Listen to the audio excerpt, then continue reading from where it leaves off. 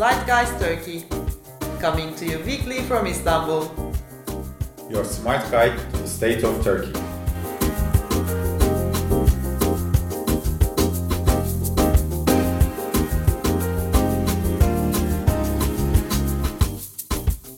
Welcome to Zeitgeist Turkey. This is Cansu Çamlıbel and Can Selçuklu is here with me. Can? Hi, Cansu. In today's episode, we would like to talk about the impact of Ankara's recent foreign policy endeavors. Not necessarily so much the content of the foreign policy files, but we will rather try to help you understand whether the governing bloc's foreign policy intentions really do translate into people's agenda in Turkey. Of course, Can's data is always crucial for us to measure sentiments, but why it's so brilliant to have him with me on Zeitgeist Turkey is because his analysis always goes beyond numbers. Context is always the key. In the last few weeks, the foreign policy front has been very, very active and lively. As journalists, we have been following the situation, the tense situation. I don't want to call it that way, but it's actually turned into a war in Karabakh and beyond between Azerbaijan and Armenia. And on the other hand, we had a critical election in northern Cyprus. The election was concluded with the election of Ersin Tatar as the president, who was backed by President Erdogan and his government. And on the other hand, of course, the Libya and East Med crisis is still in the background looming. Now, first of all, Turkey has been having a lot of active foreign policy files ever since things started going south in northern Syria. And by this, I'm not implying to an increased diplomatic traffic, but I'm talking about more, increased cross-border presence, meaning being militarily involved in cross-border operations, whether this be in, northern Syria, northern Iraq, or Libya. So Turkey has been more active, militarily speaking, in the past few years across its borders.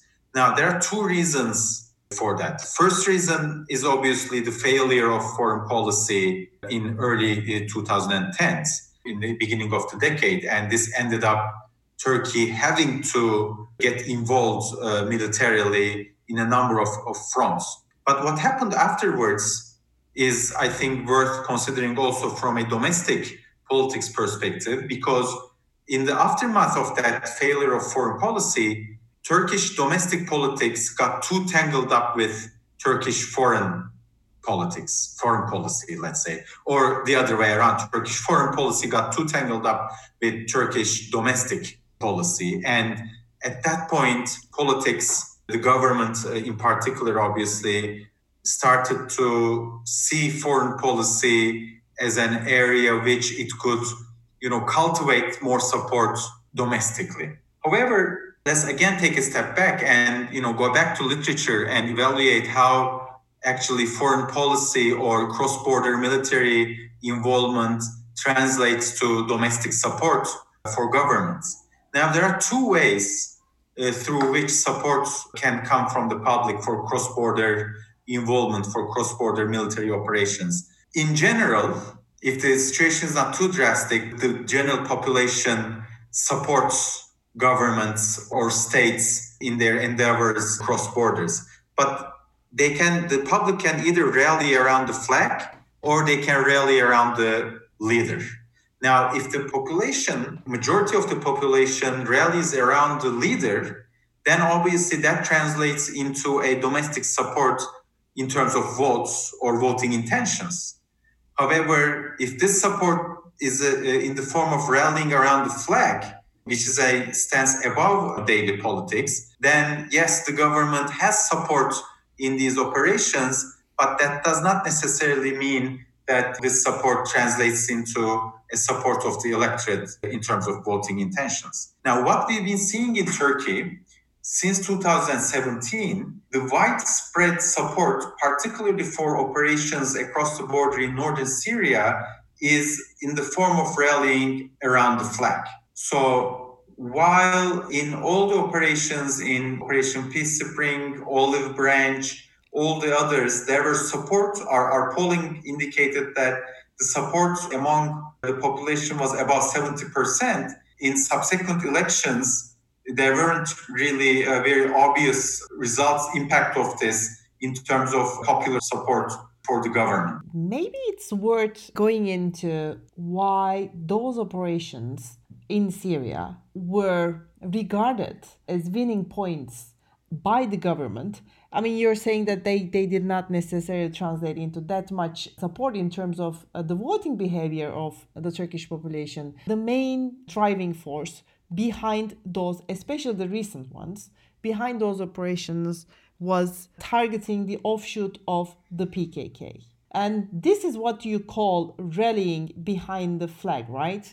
So there was a nationalist cause, and supposedly the government was taking an action against a separatist movement which was finding a safe haven on another country's soil. Cansu, I think this is a very valid point, and I was about to make that distinction, in fact, Please. going forward. Yeah. In northern Syria, there was a tangible enemy, an enemy that the majority of the society acknowledged as an enemy, namely the PKK, the terrorist organization, and those operations were supported overwhelmingly on the back of this reasoning, that there was an enemy there, a group that is commonly acknowledged as the enemy. Now, like you very succinctly pointed out, what's happening in Eastern Mediterranean or the Aegean or Libya is different. For example, let's go chronologically. Libya comes after the operations in northern Syria. Now, the public support for putting boots on the ground was very different than the public support for northern Syria operations. In our polling back then, overwhelming majority of the population was actually against putting boots on the ground in Libya. Because there, yes, there were strategic benefits of Turkey, particularly within the context of sharing of the hydrocarbon resources in Eastern Mediterranean. However, it's very difficult for the general population to understand this strategic benefit when the enemy is unclear.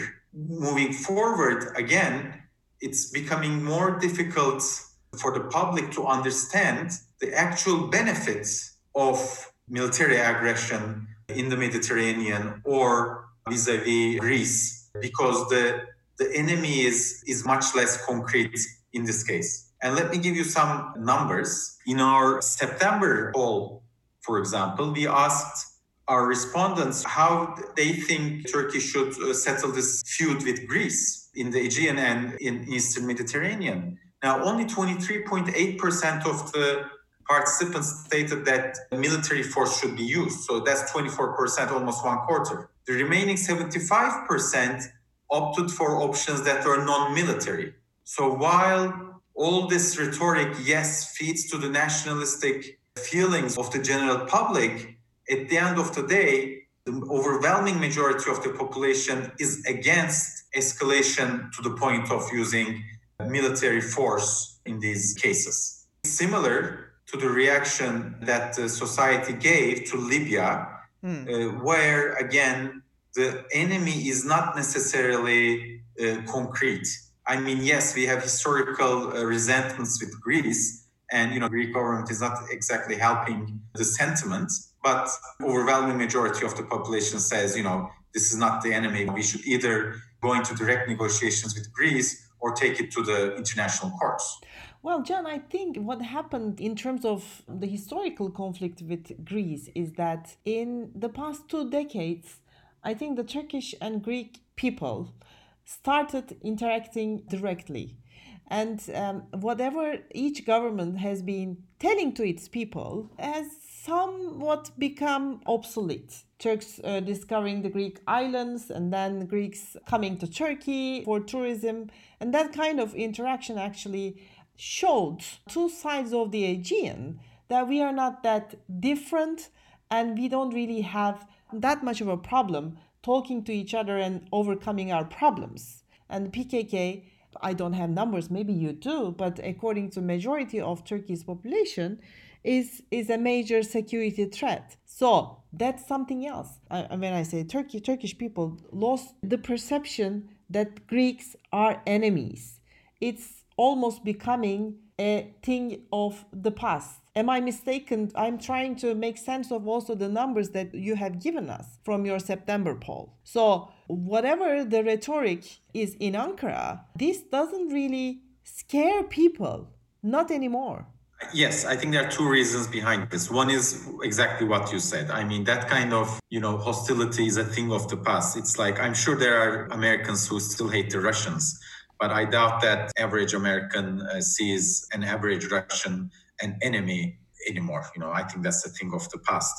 I think it's similar to that. That's number one reason. But the second reason, Cansu, is I think that explains why the Turkish government is perhaps too eager to sort of get involved in the spirit elections, get involved in the Armenian-Azerbaijani conflict, or escalate things with Greece, is that the economy is really suffering in Turkey right now. The picture is not a pretty one. You need distractions. You need success stories in areas other than economic governance to sort of keep the morale high and attentions concentrated elsewhere. I think it's a part of this. And I know I keep repeating myself like a broken record here by saying that, the economy is really suffering, the household is really suffering, but, it doesn't change from month to month and it's getting worse. So I think part of this increased frequency of foreign policy crises and its subsequent solutions, at least perceived solutions, let's say, is a part of that effort to sort of keep the agenda off domestic issues and on foreign policy issues, whereby the government says, listen, domestic politics is one thing, but when it's the foreign policy, you guys have to rally behind me because it's a matter of the state, which actually it has been doing rather successfully, and the opposition parties have been sort of falling into that position time and again, failing to identify or bring to the attention of the society the nuances that the government could actually adapt in its foreign policy that would necessarily yield different solutions, more successful solutions for Turkey. But the opposition has been failing to do that so far in the fear of appearing unpatriotic. What about Azerbaijan? Because historically, over decades, that's one area where Turkish people saw, the cause of the national interest and they rallied behind Azerbaijan when it was in trouble. And especially this fight with Armenia that has been going on for a long time, but it was a frozen conflict. And now we are back to clashes. Unfortunately, young people from both sides are dying because of politics again. Rallying behind Azerbaijan has been an important component of especially the nationalist agenda in Turkey in the last 30, 40 years. Cansu, I'm actually a bit differing from you on this. I mean, I personally support the government's, Turkey's support to Azerbaijan, both historically, both now and in the future. Now, having said this, general population also supports Turkey's support to Azerbaijan. Now, if this will turn into an electoral support, I don't know. I doubt it. But this is the kind of thing that doesn't necessarily give you positive points if you do it, but it will give you negative points if you don't do it, right? So I think it's that kind of an issue. So if the government were not to step up and support Azerbaijan against its conflict with Armenia, then they would probably lose points in the eyes of its own electorate. Right. So as I understand from your assessment, Azerbaijan is a more concrete issue in the eyes of the people. Oh, absolutely. When compared to, say, this tension, the drilling tension with Greece. Absolutely, and particularly because it's being waged against Armenia, obviously. Right, obviously, and as I said, unfortunately. But I'll jump onto another one, which is a dossier we might consider under the category of a foreign policy file, which is used by Turkish governments to rally people around the flag, and that's Cyprus. when we talk about Cyprus, I think we need to give a little bit of background to our audience who might not be so much familiar with this Mediterranean island's history. Ireland was divided after a Turkish operation, a successful Turkish operation to save the Turkish Cypriots from massacres in 1974. And this operation of Ankara has been regarded as an invasion by the international community. Turkey was subject to arms embargoes until this day. It's only Turkey who recognized an independent entity on Cyprus, which is called, according to themselves and according to Ankara, the Turkish Republic of Northern Cyprus. And before that, we had a UN effort. The late Kofi Annan, the former UN Secretary General, came up with a plan for the reunification of the island. And that plan was put on a referendum in 2004. And in that referendum, interestingly, the Turkish side, the Turkish Cypriots, the majority of Turkish Cypriots said yes to reunification, but Greek Cypriots rejected the plan. But despite this outcome, Southern Cyprus was accepted into the European Union, as I said, as a full member, as representing all of the islands. So there is an ongoing dispute on the island. Turkish side in the north is running its own show, which is not recognized by anybody. And last weekend, there was the presidential runoff in Turkish Cyprus. And the result was rather interesting. And personally, I should admit that I was not expecting Ersin Tatar to become the president either. And we all thought Mustafa Akıncı, now the former president of Turkish Cyprus, was going to win again. That did not happen. Ersin Tatar won the election with almost 52% of the votes. And what is so important about this name, Ersin Tatar? I mean, of course, he is seen now as Ankara's man in Cyprus. That might be the case, but to me, what is more important is that he has been historically a supporter of separate administrations on the island. He's not someone who believes in reunification. So I am suspecting that the policy of Ankara, with the help of Ersin Tatar on the island, might be shifting dramatically in the months and years to come. And the Turkish side might be moving away from any effort for reunification. How do you think what is happening on the island is being perceived by Turkish people? Well, Cansu, first let me tell you why everybody expected Mr. Akıncı to win, but Mr. Tatar ended up victorious in the second round. What happened was 18 new voters turned out in the second round who hadn't voted in the first round. Right. And for a total of 200,000 votes, that makes almost 10%. So that's what tipped the balance in favor of Mr. Tatar. For the Turkish society, obviously, it's very important that the Turkish community in the Northern Republic is protected and looked after. This Greek Cypriot side or Greek mainland or EU in large doesn't really violate their rights. Now, in the past, some statements by Mr. Akıncı, the former president, has been met with a lot of opposition, not only from Ankara, but also from different sections of the Turkish society. So I think while not many people know the difference between the policies of Mr. Akıncı and Mr. Tatar, I think in general, people are happy about Mr. Tatar's election. And then, like you said, I think we are now looking into a confederation type of solution on the islands. I mean, any hopes for a unification were already long lost.